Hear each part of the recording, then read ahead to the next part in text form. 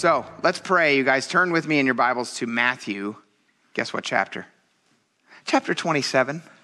Matthew chapter 27. We're making our way through. Let's pray. Father, thank you for your word. Thank you for this church body. Yes. Lord, thank you for the many volunteers, Lord, the coffee slinging. Lord, those that are upstairs with the kids right now, God, just teaching them about who Jesus is. God, filling them in and giving them an insight, God, of, man, who you are. God, thank you for those that are doing security and those, Lord God, that have cleaned this church faithfully, Lord, every week. Lord, all of the people, Lord, I don't know, Lord, this morning I was just so taken aback by the fact, Lord, that, man, we could do church. Let me rephrase that, Lord, you could do church without any of us, and yet you choose to use us. And I'm thankful, God, that we get to be used by you in this way. I'm thankful, God, that we get to come before you now, Lord God, and to just spend time worshiping your name. God, my throat already hurts, and it's only the start of the first service. God, you are so good. Lord, I pray now as we begin or continue worship, Lord God, in a different way, Lord, and we begin to dig into your word, Lord, would you open our hearts, Holy Spirit? Would you crack open and till up the soil, get our hearts ready for the things that you want to speak into it, Lord God. And Father, if there be anything here, Holy Spirit, that is said that you want to work on specifically in a heart, God, I'm asking for each one of us, Lord, that we would just give you permission, not that you necessarily need it, Lord, but you're so gracious and merciful and such a gentleman, Lord, that you don't just come in and beat us up. But God, I'm giving you permission to beat me up if you need to. God, in love, I know you will. So, Lord, open our hearts, open our ears, open our eyes, Lord, to the things that you want to show us, the things you want to speak to us, God. Get us ready, Father, in Jesus' name. Amen. So, you guys, we're moving basically in Matthew. You remember, I think we've been in the last week here for a month and a half, I think. So we're at basically Thursday night, which is their Friday morning. That was when the whole, the Last Supper took place. It took place at the very beginning of Passover, of the celebration of Passover. And so here we've seen, and now what we're moving into right now and today is this literally what we would consider to be Friday morning, right? The sun is coming up. Peter's just denied and the rooster crowed. When do roosters crow? Anybody that has a rooster knows when roosters crow. Go to the DR with us and you'll know roosters crow all night long, apparently. Ay, ay, ay. They have so many streetlights at roosters all night long. You're like, I'm going to kill you. I do have PTSD. Oh, you guys, so that's where we're at. The roosters crowed. We're coming into the early Friday morning. And in these past few weeks, we've looked at Jesus spending intimate time with the disciples. We've looked at the disciples sleeping when Jesus was praying. We looked at Jesus sweating drops of blood and asking God, saying, hey, if there's another way, could you pass this cup from me? But then at the end, winning the battle right then and there, right? We've talked all about it, you guys. The battle's won. For Jesus, the battle's over. The battle was won in the Garden of Gethsemane when he was like, not my will, but yours be done. And then we looked last week, right, at the battle that the disciples were in, and we gave the slightly discouraging news that we're in the same battle they were in, and guess what? It's not over until you take your last breath or Jesus comes back. Yay! And we talked about the fact that, man, being in the battle is where it's at. And battle is what? We talked about it last week, gory and bloody and not clean. And not everything you do is going to be perfect in battle. And you're going to mess up. And you're going to fail, and you might even get like a little, you might get winged, you might get shot, you might get hurt, there's things that happen in battle in this earth, aren't there? Your family that comes beside you and says you're an idiot because you're following after Jesus. Your coworkers that get you in trouble for mentioning Jesus. All the things in this earth that we're like, God, why? Well, here's why. Because you're in a battle. Because there's a real enemy, Satan, who's out to get you. But guess what? God already won the battle. The war's over. So that's where we were at. We were looking at all these different things. We saw Peter telling Jesus, right? I'm your ride or die. Like, I'm with you till the end. Yeah, I'm going to die with you, Jesus. And then denying Jesus 3 times. I don't even know this guy. Like right after that. Good job, Peter. We closed last week with Jesus' illegal trial at night, which we talked all about, right? That wasn't legal. It wasn't how you were supposed to do it. The high priest's house wasn't where it was supposed to be. And Jesus didn't say a word until he was put under oath. And then when he said, what did he say? He basically was like, it is as you say. They asked him, are you the Son of God? He's like, it is as you say, right? And so here he is, and we're going to see that again. But then he follows up that with that warning. Do you guys remember that from last week? He follows it up with a warning. He says, it is as you say, and the next time you see me, this is my paraphrase, I ain't going to be shackled. And you're not going to like me if you don't change your ways. You're not going to be happy. Like you might think I'm shackled, but I'm not. I'm here by my own volition. But the next time you see me, I'm going to be sitting at the right hand of power. What's the right hand? The powerful hand. Right? Oh, you left-handers, I'm sorry.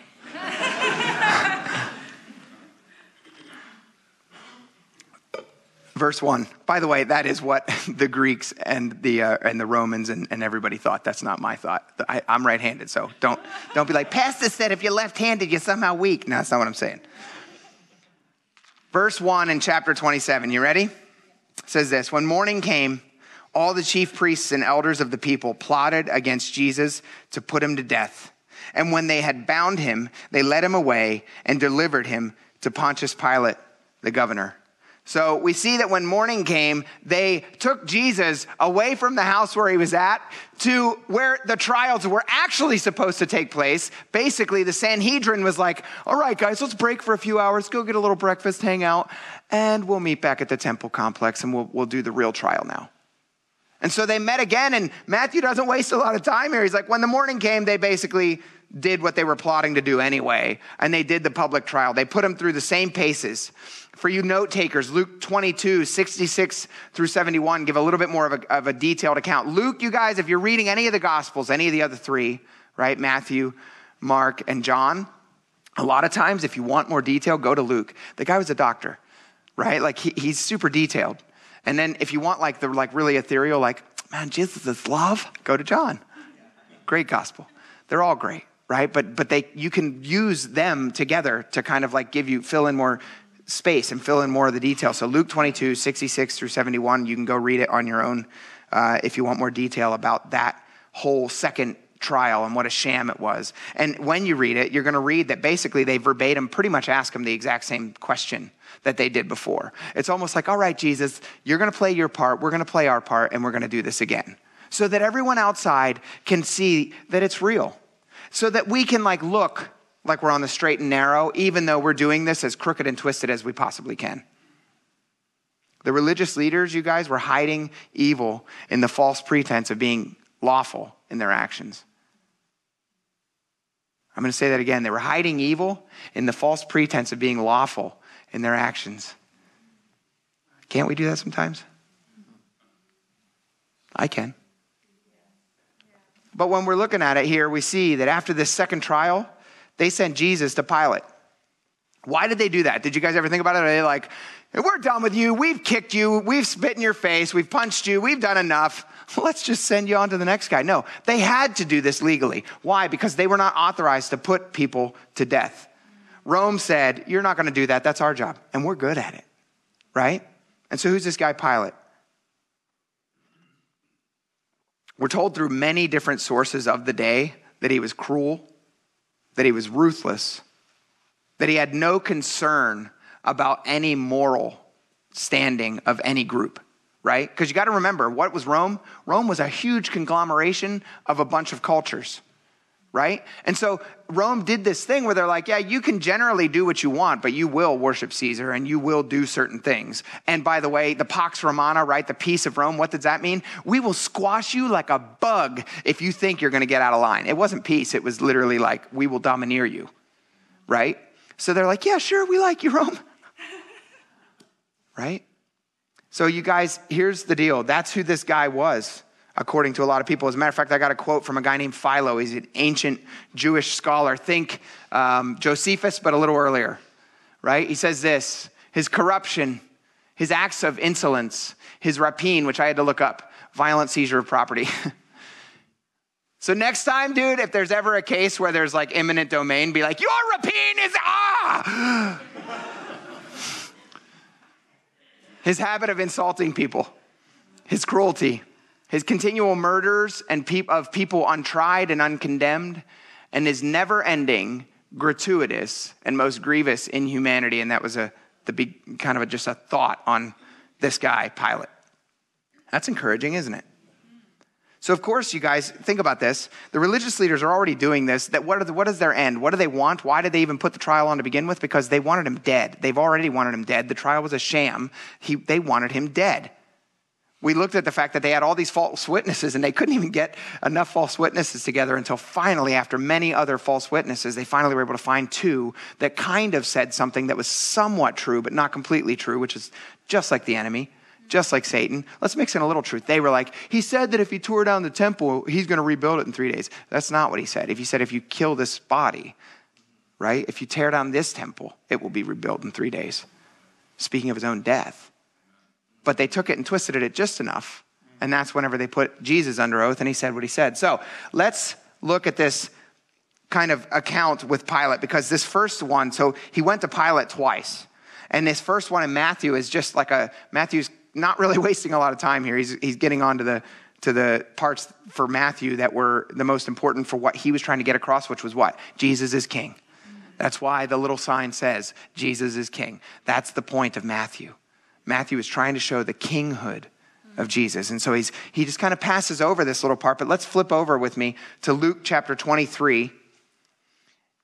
And when we go back, I would keep a finger there because we're going to go back there later on in the message. Back to that same chapter. But here in Luke 23, it says this in verse 1. Then the whole multitude of them. I'll wait. Oh, listen. You guys, that is like the most beautiful music. I hope when we get to heaven that we still have Bibles. Is that weird? Jesus would be like, I'm right here, y'all. I'm the Bible. But I'm like, man, I don't know. There's just something about turning a page. Luke chapter 23, verse 1 says this. Then the whole multitude of them arose and led him to Pilate. And they began to accuse him, saying, we found this fellow, listen to this, perverting the nation and forbidding to pay taxes to Caesar, saying that he himself is Christ, a king. Then Pilate asked him, saying, are you the king of the Jews? And he answered him and said, what? It is as you say. So Pilate said to the chief priests and the crowd, I find no fault in this man. But they were the more fierce, saying, he stirs up the people, teaching throughout all Judea, beginning from Galilee to this place. So you guys, Pilate was rightfully annoyed. Flip back over with me to Matthew. Pilate was rightfully annoyed here. He was rightfully annoyed by the religious leaders. Why? Well, because they were lying through their teeth, first off. I mean, Pilate didn't know that, but did you ever come across a liar?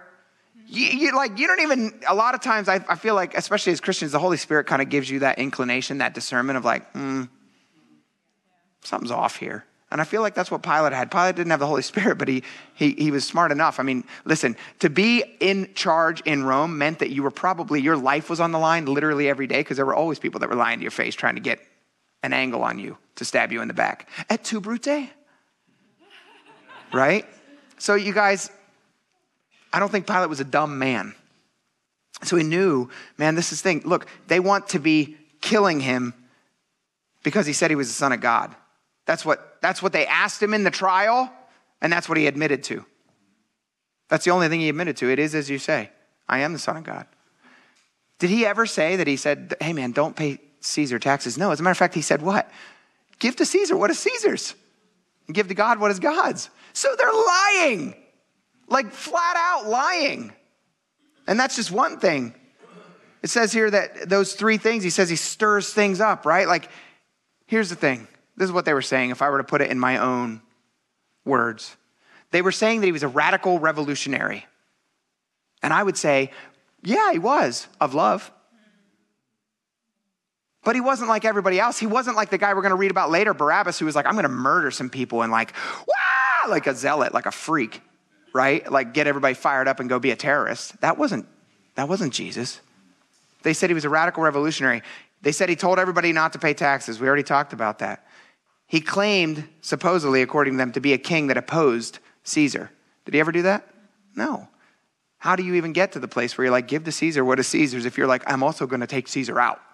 No, it doesn't even make sense. That's not his heart. He was about much bigger things than what was happening here on the world stage. And I would actually go one step further, just based on what I heard. And this is not a dog out, but I'm just saying, we as Americans need to remember that it is not about our political system. It's about Jesus. Yeah. Forever and always.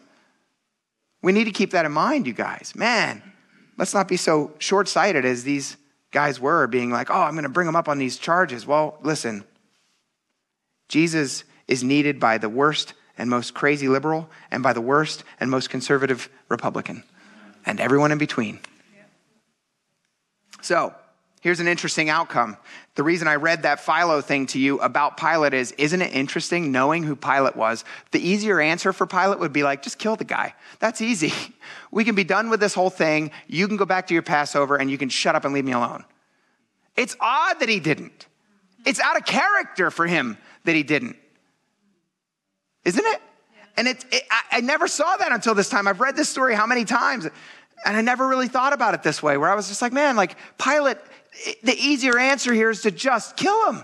And yet he's standing up for him and being like, I don't see anything wrong here. I don't see a problem with this guy. So it's interesting that he just passed on it instead of just giving them what they wanted. And I think we're going to see in a little bit, I think, why he did that. But let's keep going. We're told, back in Matthew 27, flip back if you haven't already, but just to kind of finish off the thought before we get to the next part of Matthew, because Matthew doesn't address it, we're told that whenever he heard that he was a Galilean and that he did most of his preaching in Galilee, and we've talked about that all this time, right, that he spent most of his life right around that little Lake Gennesaret, right, the Sea of Galilee. And so there he was, and he did most of it there, and so he sent him to Herod. So in other words, Pilate's like, I don't want to deal with this guy. Send him to Herod. Herod's a Jew. He knows more about what the Jews are talking about. Whatever, like send him up there. And he went there, and when he got to Herod, Herod basically wanted to use Jesus as a jester. That's also something we can be guilty of. Right? Come on, man. It gets worse. I'm going to later compare us to Barabbas. Herod wanted Jesus to show him a miracle. He's like, hey, pull the rabbit out of the hat, right? Show me what you can do. And Jesus didn't play along. As a matter of fact, he didn't say anything. And so then Herod mocked him. His whole court mocked him and put on a fancy robe and sent him back to Pilate. And here's the sad part, and this kind of shows Pilate's true character. It says from that day on, Herod and Pilate were friends, because before they weren't. So he's like, good joke. Disturbing, right? Verse 3. It says, then Judas, his betrayer, seeing that he had been condemned, was remorseful and brought back the 30 pieces of silver to the chief priests and elders, saying, I have sinned by betraying innocent blood. And they said, what is that to us? You see to it. Then he threw down the pieces of silver in the temple and departed, and went and hanged himself. But the chief priests took the silver pieces and said, it is not lawful. Yeah, you really care about the law here. It is not lawful to put them into the treasury, because they were the price of blood. And they consulted together and bought with them the potter's field to bury strangers in. Therefore, the field has been called the field of blood to this day. Then was fulfilled that which was spoken by Jeremiah the prophet, saying, and they took the 30 pieces of silver, the value of him who was priced, whom they of the children of Israel priced, and gave them for the potter's field, as the Lord directed me. Little side note, you guys, some people like to take that prophecy from Jeremiah and kind of point out that like it isn't in the book of Jeremiah. No, it's not. It's in Zechariah. Do you think that they were smart enough to know that Zechariah might have been quoting Jeremiah? I think they were. I think we've got to watch out for little things like this where they're like, where's that in Jeremiah? So no, it's not in Jeremiah. It's in Zechariah. It would be like me saying, Nate Bancroft told me this. And people were like, where's that in Nate's mouth? Well, it wasn't. It was in mine. I just told you what Nate said. But people actually want to argue these things. So little side note. So you guys, we've spent the last couple weeks dealing with Judas, haven't we? Spent a lot of time there, and I don't want to spend too much time today dealing with it, but I think we need to examine just a few things in this story. Do you notice that Judas confessed shedding innocent blood. He said, man, I did this. And what was the reply of the chief priests? It was like, man, I don't care. Why are you bothering us with this? Like, leave us alone. Shut up. Go deal with it yourself. And so what did he do? He committed suicide. And then let's go one step further in this. The religious leaders dealt with the money that they had paid to Judas in the most ironic way. It's irony. Where did the money come from? Those 30 pieces of silver come from to pay Judas to begin with? The treasury. They came out of the treasury with the sole intent of literally saying, I'm paying you so that you will betray your rabbi so that we can kill your rabbi. Like, that was the whole point of the 30 pieces. So how rich is it that they're like, we can't put this back in the treasury. God forbid. Give me a break. If I were there, I'd be like, come on, at least own it. Put it back in the treasury where you pulled it from. Come on. It's garbage, you guys.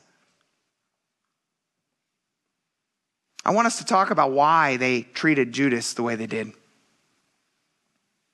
What was Judas saying? Here's what Judas was confessing to. He said, I'm a false witness. I'm a false witness. I betrayed innocent blood. This isn't true. He didn't do any of these. He didn't do anything wrong. I shouldn't have betrayed him. I shouldn't have done this. And I'm a false witness. What was the punishment for a false witness? We talked about this a couple weeks ago. Death. How many false witnesses were not punished at the trial? Who knows? We're not told. A plethora. That means a lot. A plethora of witnesses that were not punished. Do you see how rich this is? Here's the deal. It would have been bad form to kill Judas at this point. Why? Well, because they would have been implicated in the whole plot. Who gave them money? They did. Where did it come from? The treasury. Do you get what kind of little web has been spun here that they can't get themselves out of now? Isn't that exactly how things go? It's exactly how it goes. You look at porn. Someone calls you out and says, hey man, you looking at porn? I feel like the Lord gave me gave me some news, and then you're like, well, no, I wasn't. I did. And then you sew another little thread, and then it gets another thread, and then a thread, and then you're all like this, and you're like, and finally I looked at porn, and you're free from all the threads. Right? Why do we do that to ourselves? Why do I do that kind of stuff to myself? We all do. Right? Did you take the garbage out? Well, I was, Instead of just being like, nope, I didn't take the garbage out. I'm talking about something innocuous and silly, but do you get how ridiculous we are? Because we do it with so many things, don't we? The chief priests, we don't care. You deal with your own conscience. Isn't that how people are? They use us. They use us, man, and we dive right in so often too, don't we? Sometimes when we kind of want a similar end, we want to see something, we might be like, well, I know they're not there, and they're not really for me, and they're not on my side, but I mean, we're all kind of aiming the same direction. We see this in the government system right now, where we have groups coming together that never, ever would come together before. Why? With the sole and express purpose of literally just trying to wreak havoc, right? We see Christian groups do the same sometimes on the flip side. That's how we bomb abortion clinics and stuff that we shouldn't be doing. You're never going to hear me pick a side up here because I think we're humans and we're screwed up. All of us. And we pick screwed up things to do. And I think if we read this and actually follow it, we're going to stop. We're going to be sanctified day by day by day. And we're going to eventually kind of grow into a spot where we're like, dang, I still do a lot of dumb things, but those two dumb things I don't do anymore. Right? That's been my walk with the Lord. I don't know about y'all. I still got, but you're like, yes, you still have plenty of dumb things that you do. Yes, I do. So Judas, he threw these 30 pieces of silver down, you guys. And in the Greek, I need us to kind of get our head around this. In the Greek, and I studied this a little bit, and I found it interesting. As I was studying, I kind of do little word studies here and there. And when it says it threw down, I don't know why it struck me. I was just like, what does that mean? He threw it down. Did he just like go, and throw the bag? Could have been. But the way it reads it is that he actually threw it like that, like he threw it away from himself. Where did he throw it? Well, a lot of scholars believe, and this is what I found, is that a lot of scholars believe that he threw it into the inner sanctuary where only the chief priest could go. or not the chief priest, but where the priest could go, where the altar was. He threw it into the area where they had to go. And essentially he was saying, like, you've got blood on your hands too. You gave this to me, I'm giving it back, and I'm giving it back in a way that only you can go get it.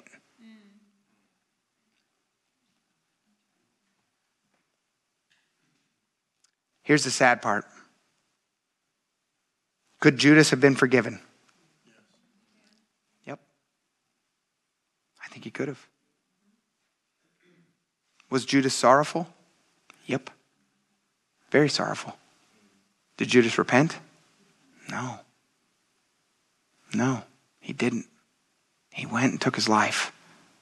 And I need to clear something up, and I don't know why I feel the need to say this. Maybe because my nephew committed suicide. Maybe because I've known people that committed suicide. But I need us to hear something, you guys. There's one unforgivable sin mentioned in the entire Bible, and that unforgivable sin is literally not accepting the work that Jesus Christ did on the cross. Yeah. Denying the Holy Spirit. Suicide is not an unforgivable sin. I will go to my grave believing that. If you disagree with me, that's fine. If I get to heaven and realize I'm wrong, I think I'll be okay with God's justice. I know I will be. And so will you. But I don't see it scripturally.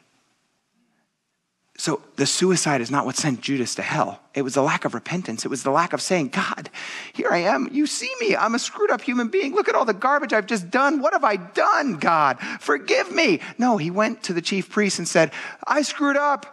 I'm sorry. Well, you can be sorry all day long. That's not the same as repentance. What is repentance? Turning and walking the other way. Not in your own power, in the power of the Holy Spirit. You have to come to God to repent. Right?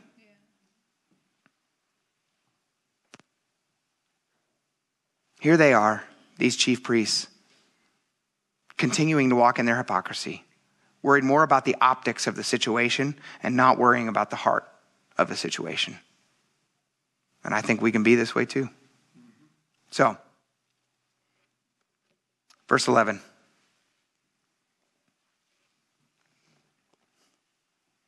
Now Jesus stood before the governor. This is the second meeting, right? And the governor asked him, saying, are you the king of the Jews? And Jesus said to him, it is as you say.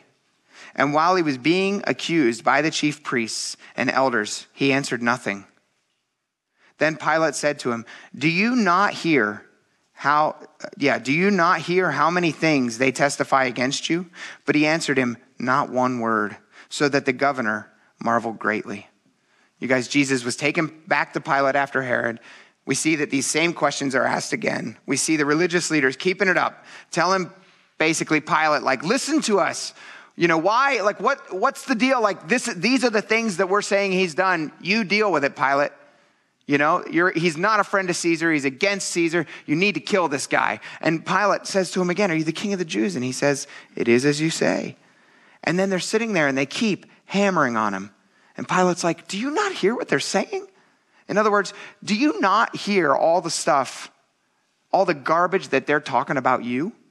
Like, you're not going to reply to that? And then let's take it one step further. I think Pilate was also saying, do you not realize who they're saying it to? I believe Pilate was asking Jesus because he was also saying, like, do you realize that I have the power to kill you? Like, I have the power to take you out. Do you not get it? You should give a defense for yourself here. It would be wise of you to give a defense for yourself here. That's what I think Pilate was getting at.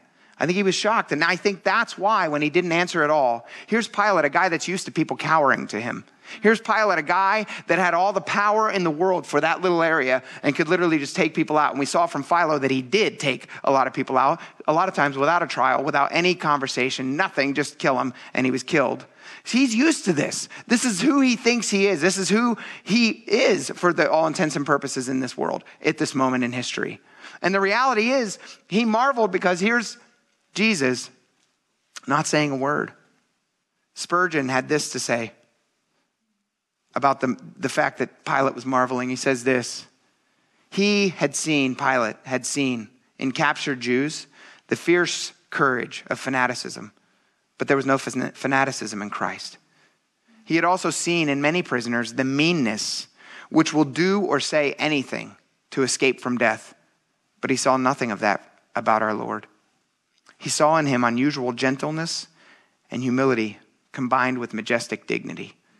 He beheld submission blended with innocence. I don't know about y'all, but that gives me goosebumps because I'm like, man, I want that to be my life. It's not. I'm quick to be like, you know what so-and-so said about me? I'm going to hammer them down. Is it just me that has all these emotions? Because I don't hear very many amens.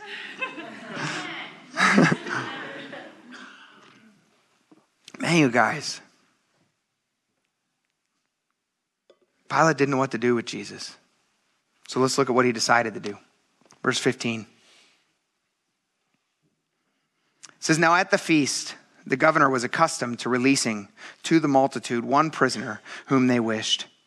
And at that time, they had a notorious prisoner called Barabbas or Barabbas.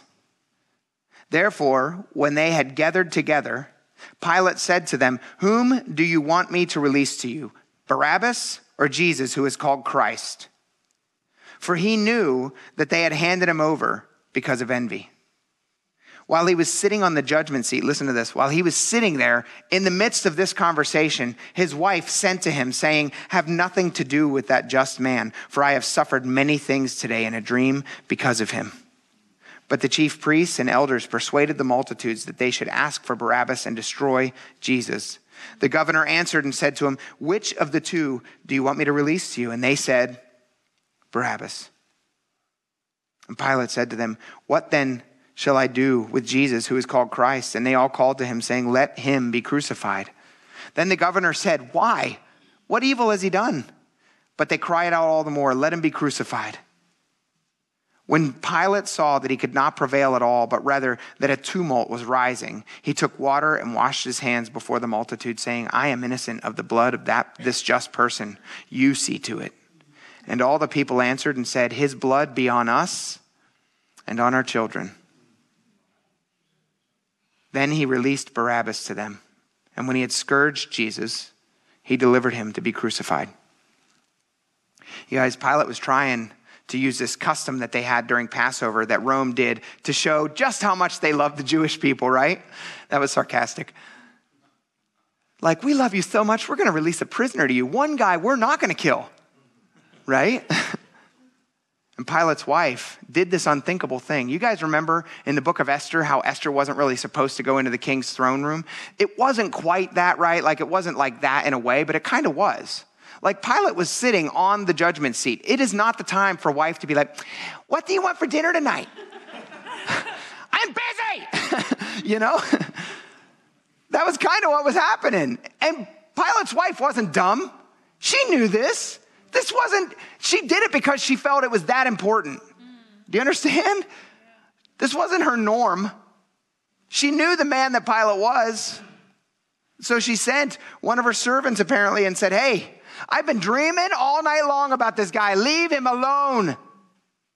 Giving Pilate a warning.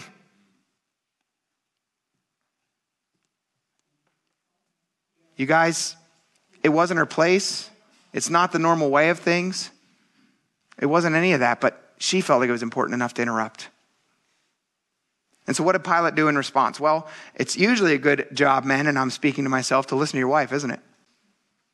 But people instead, right, he puts out this thing. He says, hey, man, here's the two people. And I think to him, he was like, I'm going to put up the scummiest, biggest loser I can think of in my jail cells right now to put up against this guy who didn't do anything wrong. He picked like the guy that was like the worst to put up against the guy that had done nothing wrong. As a matter of fact, we know literally was perfect. The only perfect man ever to walk the earth. And I would imagine that he's like, okay, we're going to get out of this just yet. Like, everything's going to be okay. They're going to realize, no, we do not want this guy Barabbas out on the loose again, right? But man, they cried for Barabbas anyway. Who was Barabbas? A radical revolutionary. What they're accusing Jesus of, except he actually was. He was a radical revolutionary. He was a terrorist, right? He wasn't part of the zealots, but if you guys know anything about the zealots, there was one zealot in the disciples group, remember, right? Simon the Zealot. The zealots, man, they were like assassins. They were like terrorists, right? They went around and like, and then walked away before anybody knew it as the guy fell bleeding to death, right? Like that was how they were. I'm not kidding. That was them. That was their role, is that we're going to take Rome out one stabbing at a time, right? They took out people. It was bad, right? That's this guy. He was a murderer. And not only that, you guys, he had already been found guilty. He was just waiting to get across, to go on to Calvary, to die, to Golgotha. He was waiting. He was already in jail. Can you imagine what he thought whenever they came to get him out of the jail cell to bring him out? I'm imagining that he was like, I hear a lot of screaming. I know a lot of people hate me. I'm a dead man. This is it. And he gets out there and he hears them crying his name. And I can imagine even then he's still probably thinking like, what is this about? This guy, man, he was a peach. That was sarcastic. You guys, what did Pilate do in response? The one man who had the power to release Jesus, really? Now, hear me out. Who had the power to do anything to Jesus? Nobody. Jesus already told Peter that, right? Look, I could have like 72,000 angels here at the drop of a hat in a second if I wanted it. I don't want it, so put away your sword, Peter. But the reality is, you guys, is that here he is, and like a coward, Pilate cowers to the men around him, cowers to the people around him. And he washes his hands thinking that means something. I'm innocent of this. No, you're not. No, you're not. You were the only one that had the power to stop it. So I have a question for us, you guys, today. Where do you stand? Where do you stand? We've looked at a bunch of different characters today, right? And each of them had interactions with Jesus, and they were all different. All of them. The religious leaders, you guys, already wanted Jesus dead before they even put him on trial. Is that where you're at? I know people that are like that. They don't believe in this Jesus guy, but they're very vehemently against this guy they don't believe in. If he's a figment of your imagination, you're very angry at your own imagination then? Is that what's happening? No, you know that there's some legitimacy here and you don't want to deal with it, right? Because if you really don't think there's Jesus and that he's anything, then you shouldn't be so mad at him, right? I'm always kind of blessed whenever I hear people say I'm angry at God. I'm like, well, that's a good start because you believe there's a God. Let's start from there. That's a great starting point, right? I'm way more terrified when people are like, I'm God, or which is usually what atheists are saying, right? They're like, I don't believe in God. Yes, you do. You're it. Good for you. Now let's show you how imperfect you are and how perfect God is, right? There's always a way. There's always a way to get people past where they're at. But the reality is, if that's you here today, man, that's not a good place to be. What about Judas? I think we can all be like Judas sometimes. Mm-hmm. What was Judas's thing here? He realized he screwed up and he tried to fix it, but he never went to the one that actually could fix it. We can be that way sometimes, can't we? This morning I was talking to my wonderful wife about something as I go, it's kind of my thing. I get here early and I kind of make sure everything's kind of going, and Maya does a great job of getting everything ready and listening to my crazy ramblings. Like you guys do. Good job. But whenever I'm like ready, whenever I know that I've got the message studied and I'm ready, then I just walk. I just go on a walk, like a 2-mile walk, and I just pray and seek the Lord. And I was talking to Grace on the way there, and I was just dealing with some stuff and praying through some stuff. And the interesting thing is that Grace said to me is that she's like, whose church is this? Because I was like, man, this isn't going the way I thought it would, and this isn't happening the way I thought it would, and this is all, and I'm like, man, and I'm like trying to fix it and make it work and trying to plug every piece in where it's supposed to be, and I'm like, oh, God, you put me as the pastor over this, and then she said that, and I'm like, And so I hang up and I started praying. I'm like, God, it is your church, and he's like, really? Act like it, right? Man, we can be like Judas. I've been like Judas already this morning, trying to fix it. Trying to understand how's human nature and what can I do and how can I finagle this just the right way to make it work. Man, we can all be this way, can't we? Amen. Let's not be like Judas. Let's go to the one that actually can fix it And that's what I got to do this morning. And man, when I walked back in the door, I was in a way better headspace than I was when I walked out, because I was like, God, it is your church. You just put me here for a time, and I could be dead on this road as I'm walking. It's literally what I prayed. I could just fall over and stop breathing. And guess what? This church would keep going. Somebody got to get up here and keep going. I'm not kidding. It ain't about me. It ain't about any of us. It's about God. And this is his church. And the fact is that we can actually go to the one that can fix it. Why do we not sometimes? What about Pilate, man? I think this is the majority of the people in the world. Didn't really see a problem with Jesus, but also feared people way more than they feared God. Tried to let other people deal with Jesus, but didn't really want to stand up and deal with him himself. That describes the majority of the world, doesn't it? I'm okay with coexist. Everybody's okay. Listen, Jesus said, I am the way, the truth, and the life, and no one, that's pretty exclusive. No one comes to the Father except through me. The Muslims say that if you're an infidel, you deserve to die. We're at odds, right? Like we are. There's no denying it. Now, can we love our Christian brother? Absolutely, because Jesus says to love. And we speak truth in love. And we love them enough to say, dude, I don't think you're right on this. I think you're wrong. And I think I know the one that is right. I was ministering to a guy that reminded me a lot of Pilate today. We had somebody come in and do some maintenance here in the building, and we were talking, and he was like, well, I'm glad that was good for so-and-so, whatever. And we were talking about something kind of specific, and he was like, I'm glad Jesus worked out for that person. I'm like, man, I think Jesus is the only way it works out. I'm like, I think that's it, man. I think that's literally it. And he's like, well, there's a lot of things. I'm like, yeah, but Jesus said this. Jesus said, I'm the only way. And I said, here's the deal, man. If I'm wrong and you're right, then I die and everything's done. Who wins? None of us. If I'm right and you're wrong, you got an eternity ahead of you. Where are you spending it? And I didn't say that in a cutting way. I really meant it in love, because I'm just like, dude, you've got to deal with this. You've got to. And Pilate didn't want to deal with it. And here's the thing that I want to hit. He thought that washing his hands meant that he was clean.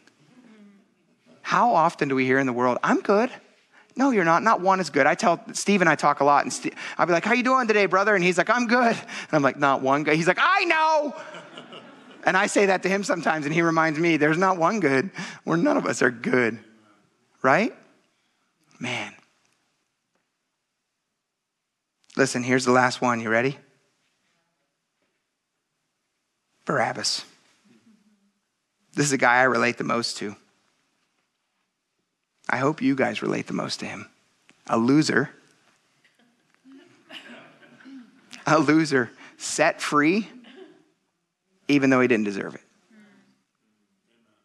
Man, you guys are like, Pastor, you are encouraging. We're all a bunch of losers. Yeah, we are. Compared to Christ, compared to God's perfection, we lose. We cannot stand up against it. We can't look and say, like, I think I'm just good enough. I might have a spot in a trailer out on the edge of heaven. It's not how it works. You're in because God's righteousness, not your own. Our righteousness is like filthy rags. We know these things. And yet whenever we say things in church, and so often in the American church, we've got, like, live your best life now. That's my best Joel Osteen.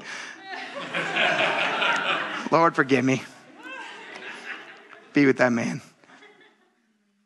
The fact is, you guys, is that Barabbas, this loser, this guy that literally was guilty of so much, set free even though he didn't deserve it.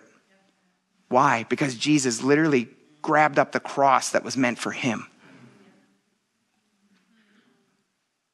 Listen, here's the deal. We don't know what Barabbas thought about that day. We don't know if he got the weight of what just happened. But wouldn't it be cool to get to heaven and see Barabbas there? And be like, dude, I made it by the skin of my teeth. To which we would all reply, so did we. Right? So I want to encourage you guys, if you're here today and you're standing anywhere but with Barabbas, you have a job to do. Repent. And I've already admitted to you that I was standing in the place of Judas this morning. Right? So let's not get hung up on the fact that Judas was a betrayer and all that. And let's not get hung up on the fact that Barabbas was a murderer, because again, if we're going to start cutting hairs and being like, well, I'm not a murderer and I'm not a this and I'm not a that. If you've lusted in your heart, you've committed adultery. If you've had anger in your heart to the point of hatred, then you've committed murder. And I don't know about y'all, but I've been a murderer and I've been an adulterer. I know for sure I've been those two things. And I've been a bunch more. Right? And so the fact is, you guys, none of us, again, I never read the Bible and be like, wow, what a loser, and then just walk away from it. I'm always like, oh, Lord, how am I like that sometimes? And God, thank you again for your grace. And so, man, do the work. Fix it. Fix it. Go to God in prayer and repent. Finally, if you're here today and you recognize that you don't even understand any of this yet because you haven't come to Jesus at all, because maybe you're like the religious leaders and you're just like, man, I don't even like this guy. I think he's a bunch of garbage. Can I just encourage you something? Flip to the Gospel of John and just start reading. Yeah. That's a great place to start. Yeah. Close your eyes and pray to this unknown God. Like Paul talked about, right? On the Mars Hill, he's like, hey man, let me tell you about this statue that you have to this unknown God. I know him and you can too. Right? And so, man, that's what my encouragement to you. If that's you here today, if you're watching online, if you listen to this message later and you're like, I don't know, man. Because if you're feeling that thing coming up in your heart, maybe it's pride in your heart that you're like, that God's saying like, man, I want to deal with you here, but your pride's getting in the way. Will you put down your pride for a minute? Will you put down your pride for a minute and recognize that you don't control your breath? You don't control much in your life. We make pretty garbage little g gods of ourselves, don't we? Yeah. And the whole world's out there trying to slug through and be their own little gods, and they're failing miserably. And that's why drug use is so high, and that's why alcoholism is so high, and that's why sex addiction, anything to fill that little void that only God can fill, that we're trying to fill with every other thing. Man, you guys, if that's you here today, stop trying to fill it. Ask God to forgive you. It's not hard. Romans 10, right? Confess with your mouth that Jesus is Lord, right? Say it out loud. Repent of your works. Say like, man, I get it. I'm a screwed up person. You're not saying anything that everybody else doesn't already know. The only difference between a Christian and a non-Christian is that a Christian realizes they're messed up, right?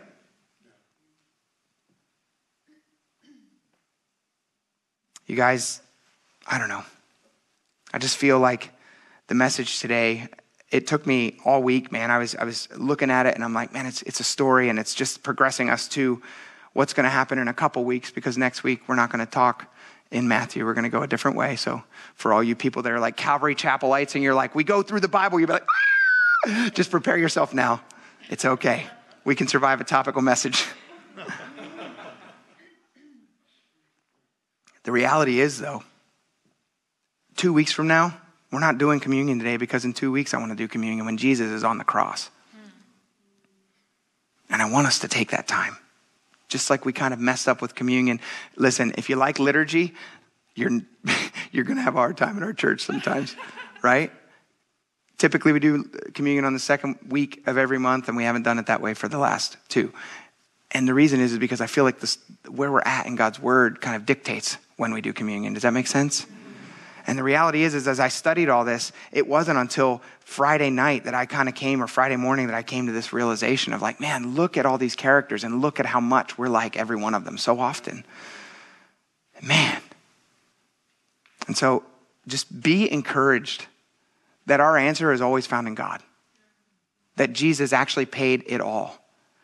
That it should kind of encourage you that, yeah, the Jews were saying to Pilate, like, hey man, like let his blood be on our heads and on the heads of our children. We can say that as Christians and say, oh God, thank you for that blood that's on my head. Thank you, Lord, that your blood was spilled out for me, that it's on my head, that it's on my kids' head as they come to the Lord. There are no grandkids in heaven, right? And so it should be an encouragement to us. That no matter where you're at, there's not one of us that is sitting here right now. There's not one person that's going to listen to this ever later at any point that's going to ever be in a place where they're like, I'm too far gone. No, you are not. Amen. Let's pray. Thanks so much for listening to this message from Great Bay Calvary Church in Dover, New Hampshire. We're so glad you found us. If you want to learn more about our services or need prayer for something going on in your life, come connect with us at greatbaycalvary.com.